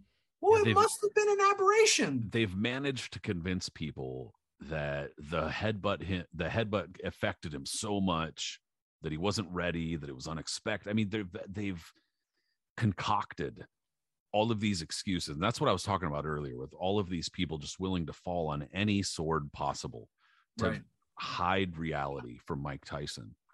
And then I guess the betting public bought into it. I mean, clearly, I just don't know how you see that performance and you think in reality, Tyson is going to do anything, but just on statistical analysis alone, rematches of big fights are generally the same result, but just amplified. It's Absolutely. The same, and it's just, it's amazing. It's truly amazing. But I do love a quote from Pacheco. I'm not being sarcastic for once, where he was asked, what's at stake for Tyson in this fight? And he said, the rest of his life is what's at stake. I kind of like that. It sounds like hyperbole, but if we also take into account that America is spending a fucking shit ton of money on this fight for a fight that means nothing, given how shitty he looked in the first one. So nobody's paying to see Holyfield in this fight. Holyfield was never marketable on his own. Nobody was saying, everybody was saying with Holyfield, who's he going to fight? Tyson was just, when is he fighting next? It was sort of Arturo Gatti, in terms of marketability. But this is going to be really dramatic for Tyson. I mean, not just the ear biting, but I mean, even at the end, even with Kevin McBride, 2005, if he had won that fight, he was going to sign a $60 million deal. So even 40-year-old Tyson, who was so shot, bro, it still didn't end. The Roy Jones thing. You know what I mean? It's biggest pay-per-view of the year. They would still. He hit some fool on a plane. Yeah. And how much traction did that get? I mean, and anyway, it's just crazy. Never ending, and it is truly amazing. So starting this fight out almost identical to the first fight. The first round of the first fight, Tyson charges at him and throws a really nice 1-2. He's just comes in real tight, bap bap, and I'm just like, whoa. You almost don't see that Tyson very often, but it didn't last. No, I do have to say though, again, same thing as the first fight. Rewatching the second fight, Tyson simply had more landed punches and more moments than I was expecting. They didn't add up to him winning or doing great, but he wasn't out of either of these fights had he just done this or this. You know what I'm saying? It was I do. It's not, I don't want to sustain the narrative that, Holyfield always would have beaten Tyson. That might be true. Maybe he did, quote unquote, have his number. Maybe it was a bully thing. I don't know. All I'm saying is that just looking in reality from a technical analysis standpoint, there are things Tyson could have done in that first fight to help him win those rounds.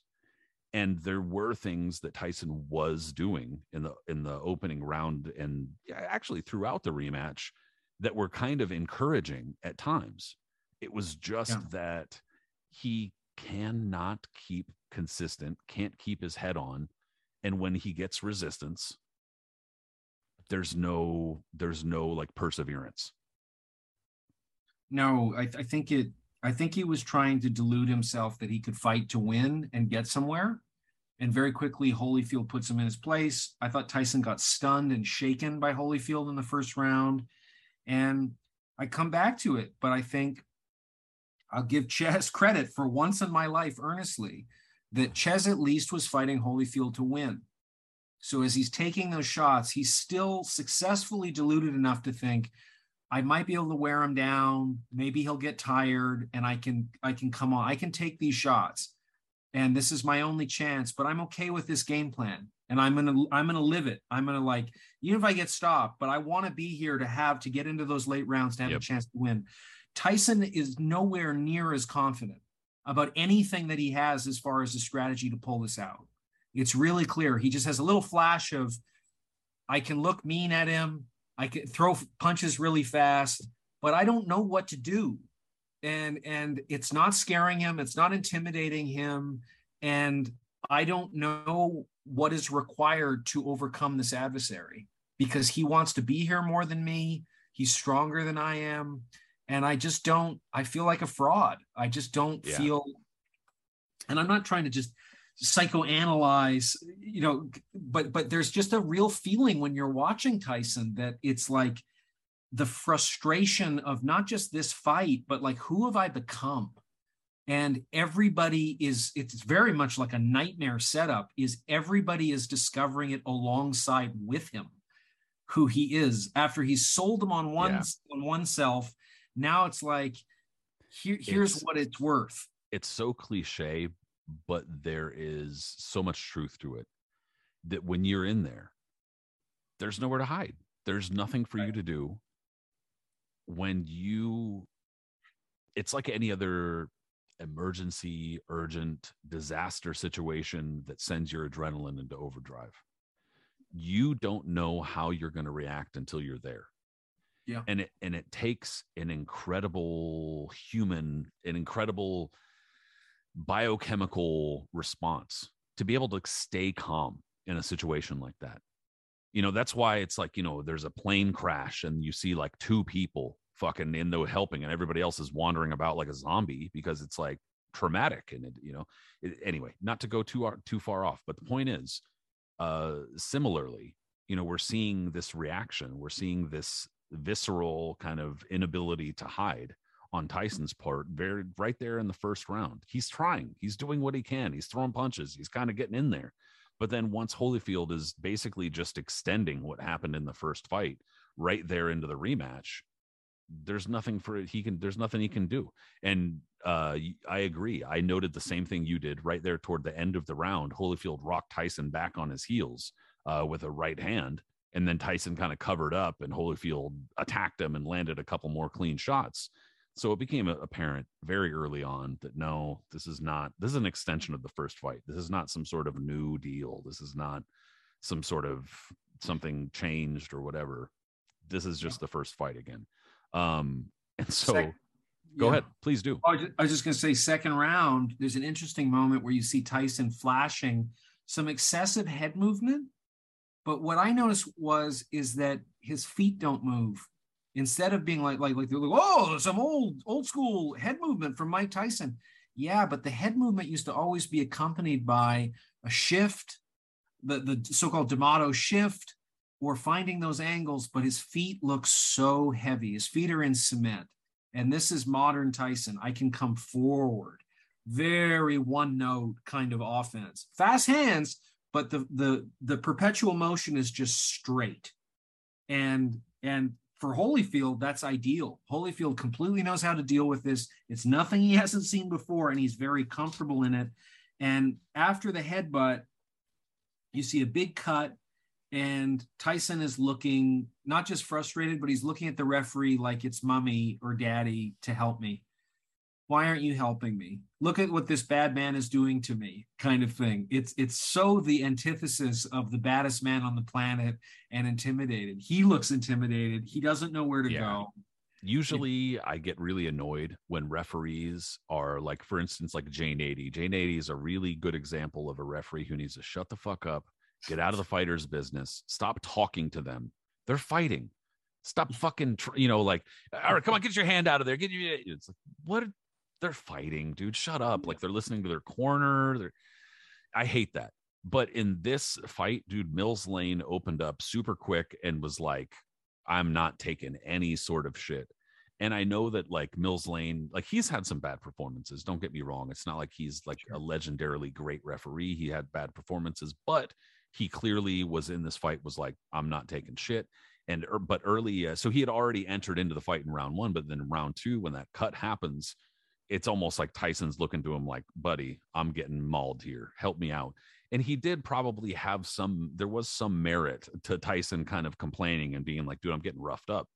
But again, you kind of go back to like, you're also doing some of the roughing up. You're also kind of entangling in this clinch game. And so anyway, you could see again, Tyson fighting without much confidence, visibly clinching, grabbing inside, one punch at a time. And then it was like, actually, I noticed this because I just thought it was funny as they go into a corner. Tyson kind of got punched into a corner, and as the camera zooms in, Jeff Goldblum is in the crowd. And he's like pointing, he's like, oh well, because Tyson's in a corner. It was just cracking me up because I never noticed that before. But even after Tyson's there's a clash ahead and he's cut, Holyfield is definitely grinding his head into Tyson's face, like in a way that's deliberate and obvious, where he wasn't doing it before. And I know that's a veteran move. Your guy gets cut, you start headbutt, you start burst, smashing your face. But it was definitely a situation where you could see kind of moment by moment Tyson getting more and more frustrated, for sure. Yeah, definitely. And third round, the last one, Tyson comes out with no mouth guard, which I can't remember that ever happening to him leaving his corner without a mouth guard. He seems frantic, and the Tyson chants start. So it's interesting. The crowd is kind of turned, and there's a low blow, but it seems like it's kind of being Tyson's round a little bit. And then 36 seconds left, we get the infamous bite. Dude, it's so crazy that a fighter would be allowed to leave their corner without a mouth guard, if that is indeed what happened, because it's tough to see. But regardless, usually what happens is the referee points to corners, it points to the fighters and makes sure they have their mouth guard in before the round starts. But you could see how that's a step that could get lost in the process during a big fight, or that's so automatic. You can't. Plus, on top of that, it's not Mills Lane who did the biting, but it's so crazy that situation could happen. Tyson leans in, and it's so, dude, we've all seen it so many times. We've seen it slowed down. We've seen photos. We've seen it broken down, zoomed in. We've Zaprudered the shit out of these moments for sure. Back into the left, and basically you see Holyfield just jump, because Mills Lane almost didn't even realize at first what had happened. Like, he's looking at him like, what are you jumping for? What the fuck are you doing? Right. And then the commentators immediately right then go, he bit him. It was so obvious that something like that had happened. And there's a lot of irony here that I'll talk about in a moment. Like, for instance, Holyfield bit an opponent in the amateurs that a lot of people don't realize that Holyfield himself bit an opponent in the amateurs, which is, how the fuck is that? How many bite incidents are there in boxing? Like, there aren't that many, but anyway, Holyfield was the bitee and the biter. But it's so shocking that this is happening. The crowd's standing up. Everybody's going, what the fuck? It's pandemonium already. The fight's still allowed to, like, they're still wrangling and figuring out what to do. The action stops. And I do have to give Mills Lane credit again. He was ready to disqualify Tyson then and there. He was just like, yeah, this is not, no, you can't bite. This is gone. This is it. But Flip Hamansky, I think it was, who was the ringside doctor. And then you get Mark Ratner in there, who was Nevada State Athletic Commissioner head at the same time. They're talking to him. They're kind of just like, which is true on the rules. If a fighter is willing and able to continue, even if it is a deliberate foul, it's kind of like there's some discretion there. It's like it's left a little bit open-ended. So Mills Lane takes 2 points and is like, here we go. We're going to resume, because Holyfield, I guess, is willing to continue. So fuck this. But Tyson, he's obviously zero sort of guilt. There's not feeling bad or anything like that. He runs over and he pushes Holyfield after he gets bitten and stuff. Like, he's clearly not feeling any sort of. No, he's lost it. He's totally lost it. Well, and to me, even more amazing than the bite is the fact that this is only 7 months since Bobby Ches's been witness to the most incredible thing of his life. He says of the bite, this is the most unbelievable stretch that I've ever seen. Okay. Well, now we're starting to spit truth, Bobby. Now we're starting to spit truth. That must have been on like day 12 of 28. This is the most unbelievable spectacle that I've ever seen. So it's interesting in Bobby's life that I don't know if he has children or the marriage that he had off of the honeymoon. But Evander Holyfield and Mike Tyson, both fights, are the two most incredible spectacles that he's ever witnessed. At least he didn't say something like, "This is the greatest day of my life. Sorry, honey." You know, something. I know I had to come home early for the honeymoon, and now this. No. Well, yeah, I guess there's three. He left his honeymoon, first fight, and second fight. Boy, the trifecta of Bobby Chez's relationship. Why isn't there a 30 for 30? The three most important moments of Bobby's life: the unfulfilled Tyson Holyfield 1 and 2. No, but it is just the most wacko kind of end. I mean, I guess the only one that surpasses it for me was the Butler cheap shot at the end of the fight. What was his name? Something Butler. You know, like the guy who James Butler and Richard Grant. Yeah. I mean, that sucker punch was the most disgusting thing I've ever seen. Yeah, that was that entire that's a dark story. Yeah. But yeah, these kinds of just blatant fouls and man, just so awful.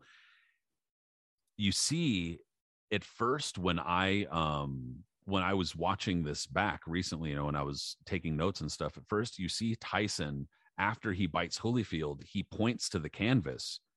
And I thought that what he was saying was that what he was doing was trying to play it off. Like as if like, you know, like he tripped or like something. I didn't know what he was doing. But then when I watched the replay back, I realized Tyson was pointing to the piece of ear that he had had spit out. Yeah. And I was like, oh shit. I maybe I just had never realized that before, but because we had been so inundated with this moment that I don't know. I never analyzed it like that. But then anyway, that in itself is so absolutely fucking insane. So it really smacked of somebody trying to find a way out. Mills Lane again, ready to disqualify Tyson, pulling him aside. And when Tyson's trying to offer some weird excuse, Mills Lane, bullshit. Loved it. Fucking loved it. Absolutely great, because the dude's like 5'6". He's right in Tyson's face, and he's just like, I don't give a fuck who this guy is. Shut up. You know, I loved it. Absolutely great. You know, I can't even believe the action resumed, but it did.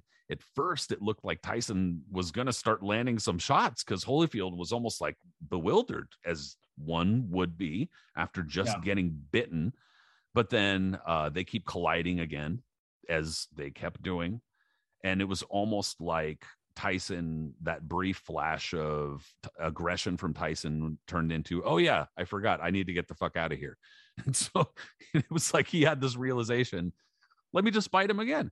And so he leaned in and he bit him again. And Holyfield clearly tripped out. Mills Lane was kind of looking like he didn't even see it, because it was this time a little bit more subtle. Tyson showing zero restraint here, and just it was such an ugly scene, bro. Absolutely ugly scene. And pretty much again, the only savior here is Mills Lane taking a strong stance when the round ends that the fight has to be over. That's it. There's no option. There's no anything. And you know, when the fight ends, there's a miniature melee. Tyson starts attacking people, starts like basically anybody within reach. He's like, you know, lashing out at him. And Jim Gray, fucking Jim Gray, bro, goes up and starts trying to interview Mills Lane and starts trying to talk about, well, what about the headbutts? Why didn't you warn Holyfield for the headbutt? What about this headbutt thing? And Mills Lane was just like, a headbutt that is accidental is not the same as bite, you fucking dick. Like he just looks at him like, shut up, dude. I loved it. Mills Lane was really the only like saving grace of the entire 2 broadcasts here, dude. It was so awful. the way that everything devolved. And that is, like I said, I don't remember the first fight at the time very well, but I remember the second. And I remember how pissed off my entire family was ordering this shit and just being like, what the fuck was that shit? Yeah, it was so ugly. I mean, the comparative, I mean, you mentioned the JFK and the Zapruder film and stuff, but I mean, the other comparative was just like the OJ thing. Like that was our, and this all leading into 9/11 as right. And that was just like a year earlier. The OJ thing was about a year earlier. So it was the chase anyway. Yeah, the chase, but it was just like, this is fucking crazy. And the other thing that was crazy was just that like the people going out there were cheering it on. I was just like, wow, like something has really changed, that this, at the time, very probable, now absolute murderer, that people don't care. That because he's a celebrity, it's just like reality TV before reality TV, that just spectacle is enough, that it's just like, this is a thrill ride. Like, I don't care about the implications, but Tyson, there was definitely a lot of pearl clutching about it, which is kind of weird because I never, yeah, I mean, that type of shit. Like, you guys shut up. Yeah, like it's fucked up to bite a guy's ear, but we've seen several people die in the ring, or beaten into a coma where it leads to death, stuffing taken out of gloves, all kinds of fucked up shit. I mean, the first time America watched a person get killed on film was a boxer, was 1962. Yeah. And so, we've metabolized a lot of violence, and I think normalized it through boxing in many ways. So yeah, it was just such a sublimely bizarre, surreal thing. Where again, I mean, like, it's just hard for me to be like, oh my God, Tyson is so disgusting for doing this. What a monster. But we're also the same society that's making him more marketable as the result of being a convicted rapist. Like the Nation of Islam was 100% behind Tyson's, like blaming the victim, who was like a Sunday school teacher and a Baptist. Like, so it was just like a lot of mixed messages. I'm saying this more as a Canadian at the time, looking into America with just kind of like, wow, we're going some weird places. And believe me, it ain't getting any more normal on this side of the border. We're still going fucking weird places, baby. But, no, it absolutely is. But you can just see this kind of line towards like where we are now with fucking Trump and January 6th. And it's just sort of like, I remember watching that in a similar way to the Tyson thing, being like, I cannot believe this is happening. And I'm sorry to go to the well here for this, because it's a very easily accessible example or analogy, but it's very Jerry Springer as far as the era, as far as the affinity for that kind of dirty entertainment. And that's not to say that never existed before Mike Tyson or Jerry Springer. We know it did, but it was definitely kicked into overdrive, where the availability of it was different.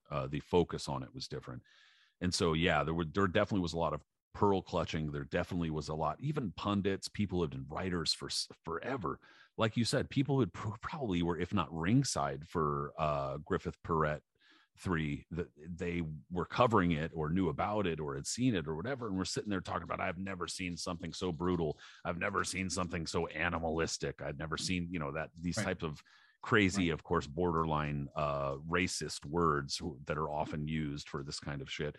But it's like, this is what boxing is. This is what boxing leads to a lot of the time, unchecked. And that's not to say that there's famous quotes that I've heard from people say stuff like, do you want safe boxing, or do you want boxing? There is no such thing as safe boxing. It's icky, it's dirty, blah blah blah. But obviously there is some level of keeping it within a certain kind of guidelines, rules, lanes, or whatever, preventing people from biting one another, obviously being one of them. So yeah, you don't watch a tightrope because he's a foot off the ground. He's still doing the same thing. But if it's up on the Twin Towers, why is it exciting? Because he can fucking die. The stakes are way, exactly. Stakes are way higher. Like, so I mean, you just have to admit what you're paying for. is you're paying precisely. Have an honest conversation with yourself about this. That's all it is. And this is why I bring up like the bullfighting analogy, is because what we're really in opposition to with bullfighting is that they're honest about it. 72 billion animals are bred every year to be slaughtered, to be consumed for food. Why? Because it tastes good. But it's the bulls. The bullfighting is the problem. But they're like, no, it's artistically satisfying, and we're saying no, but it's satisfying for our taste buds. We don't have to do it, but we enjoy it, and but that's acceptable because you don't watch it. Whereas these people are there watching. That's what I mean. It's saying they enjoy it. So I just think that like I'm conflicted about boxing. I'm conflicted about that. Like every beating is probably going to lead 30 years down the road to issues. But I mean, they're electing to do it, but does that make me less conflicted? I mean, slightly, but it's still, the stakes are why you're watching it, because I think, moving into this grotesque biting thing, like it is just fucked up. I mean, it's sort of the Hannibal Lecter thing. But again, like, why are we watching Hannibal Lecter? Because he's a cannibal serial killer. It's exotic, it's exciting, and it thrills us on some level. So I think there's a lot about Tyson. I'd encourage people to read a David Remnick article called, I think it's called Kid Dynamite Explodes, from the New Yorker after this fight. And he delves quite a bit into that, where it's just kind of like, we want to blame Tyson, but a lot of this is our own voyeuristic obsession with the guy. And this was a very natural outcome in some respects to it. As I say, the rape thing, turning him into a more marketable fighter, that is on us. It's two things. One thing a term that I often use on the show, because I think it's a good term for people to look up and for people to understand, is cognitive dissonance. Because that's something that arises obviously when boxing fans think about the damage. They think about the long term, the consequences, and it's something that a lot of people, not just boxing fans, avoid, understandably, because having to think about difficult things sometimes sucks, and sometimes you just want to relax. I get it. Sure. But then the amount of grotesque kind of reflection on this is like, the second part is that I liken this to supermarket rag magazines. Right. They're disgusting and stupid, and you're sitting there waiting to pay for your fucking shit. You just need your goddamn bottle of Scope so that your breath can smell okay. And you look up and it's just like, Sandra Bullock is a Nazi who lives underground, and you're like, the fuck is going on here? It makes no sense. But there's a market for it, or else they wouldn't be getting made. People buy these things. People read these things. They're interested in these things, which is absolutely disgusting and ridiculous. But that's why clickbait exists. That's the whole point. And so, when you turn it back on this bite fight and this whole incident, it's just like it's this entire wave. This what do you call it? A cottage industry of outrage about this thing. So it's like you get the initial coverage, and then you get the outrage, but then the reaction to the outrage, and then you get all these layers about this entire thing. So it really is amazing. And here we are more than 2 decades later, psychoanalyzing and talking about it, breaking it down round by round and stuff like that. That's how much cultural impact it had and how big it was at the time, even now. Well, I think the easiest way to parse it in some respects is like the drug war is fought purely from a supply basis instead of demand. Because if you look at demand, it's why do we want this escape? And I think the same thing is true with Tyson. We can look at it, we can blame. Yeah, why is this necessary? What if we'd fix the things that make it necessary? Right. And when this guy was 21 years old, he was making in 91 seconds half of what was the most expensive painting in the world selling for. And if capitalism tells us anything, it tells us that a commodity's value is commensurate with our desire for it. So what does that tell you about why we're desiring what Mike Tyson is offering? Because it's not as if this is an aberration from what he was sort of telling you about who he was, where he came from. This is a microcosm of the entire thing. Absolutely. As much as him saying early on, and reporters are laughing, I want to drive Jesse Ferguson's nose into his brain. Or, all of the stuff with women. Like, I mean, there were many reporters who saw him with women who were just saying far and away, this is his Achilles heel. It's obvious that this is a massive problem. And it's also a massive problem how many women are chasing a guy like this. What does that say?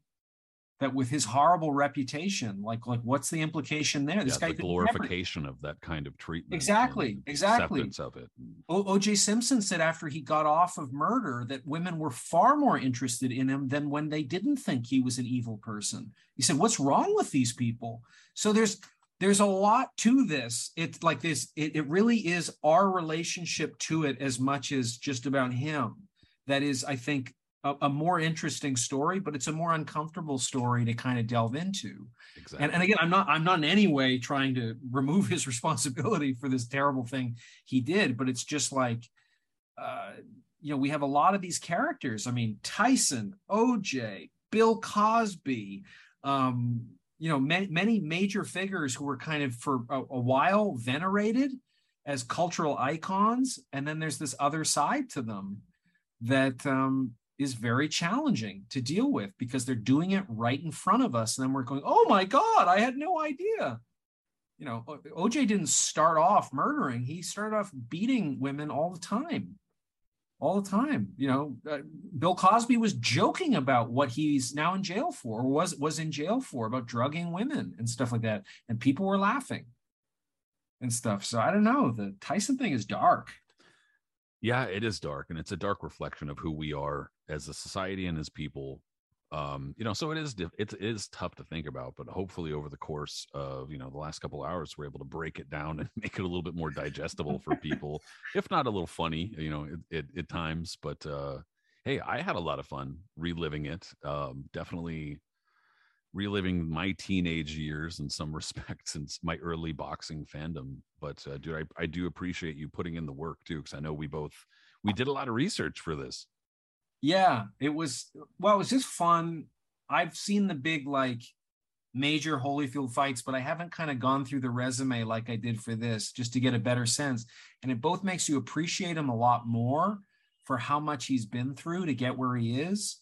And also just he's an interesting figure in the sport because he's had these amazing battles, but he was always the B-side in all of these major fights. And it's just curious because he's such a wonderful B-side.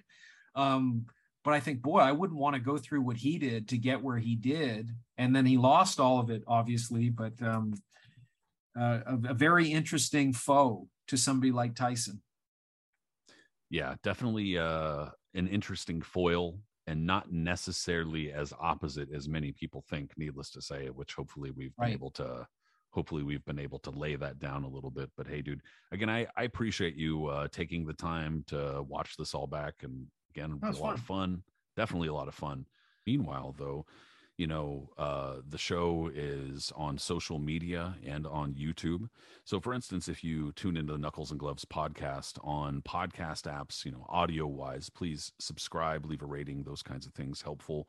If you do tune in on YouTube, also subscribe. If you would leave a comment, question, those things are also helpful. We like hearing from you. But we're on social media, being Facebook and Instagram. But as far as individually, how that goes, Bryn Jonathan Butler is on Twitter, for instance, as Brinicio, Brinicio. Me, Patrick Connor, I'm on there. Twitter as Patrick M. Connor. And hopefully we'll see you there. Bryn, thanks so much, man. Appreciate it. Yeah. Look forward to the next one. Talk to you soon. Everybody. Take it easy, everybody.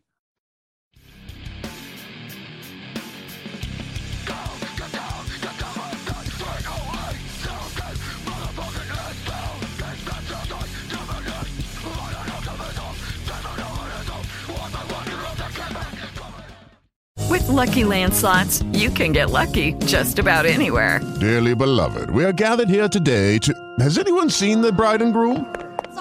Sorry, we're here. We were getting lucky in the limo and we lost track of time. No, Lucky Land Casino, with cash prizes that add up quicker than a guest registry. In that case, I pronounce you lucky.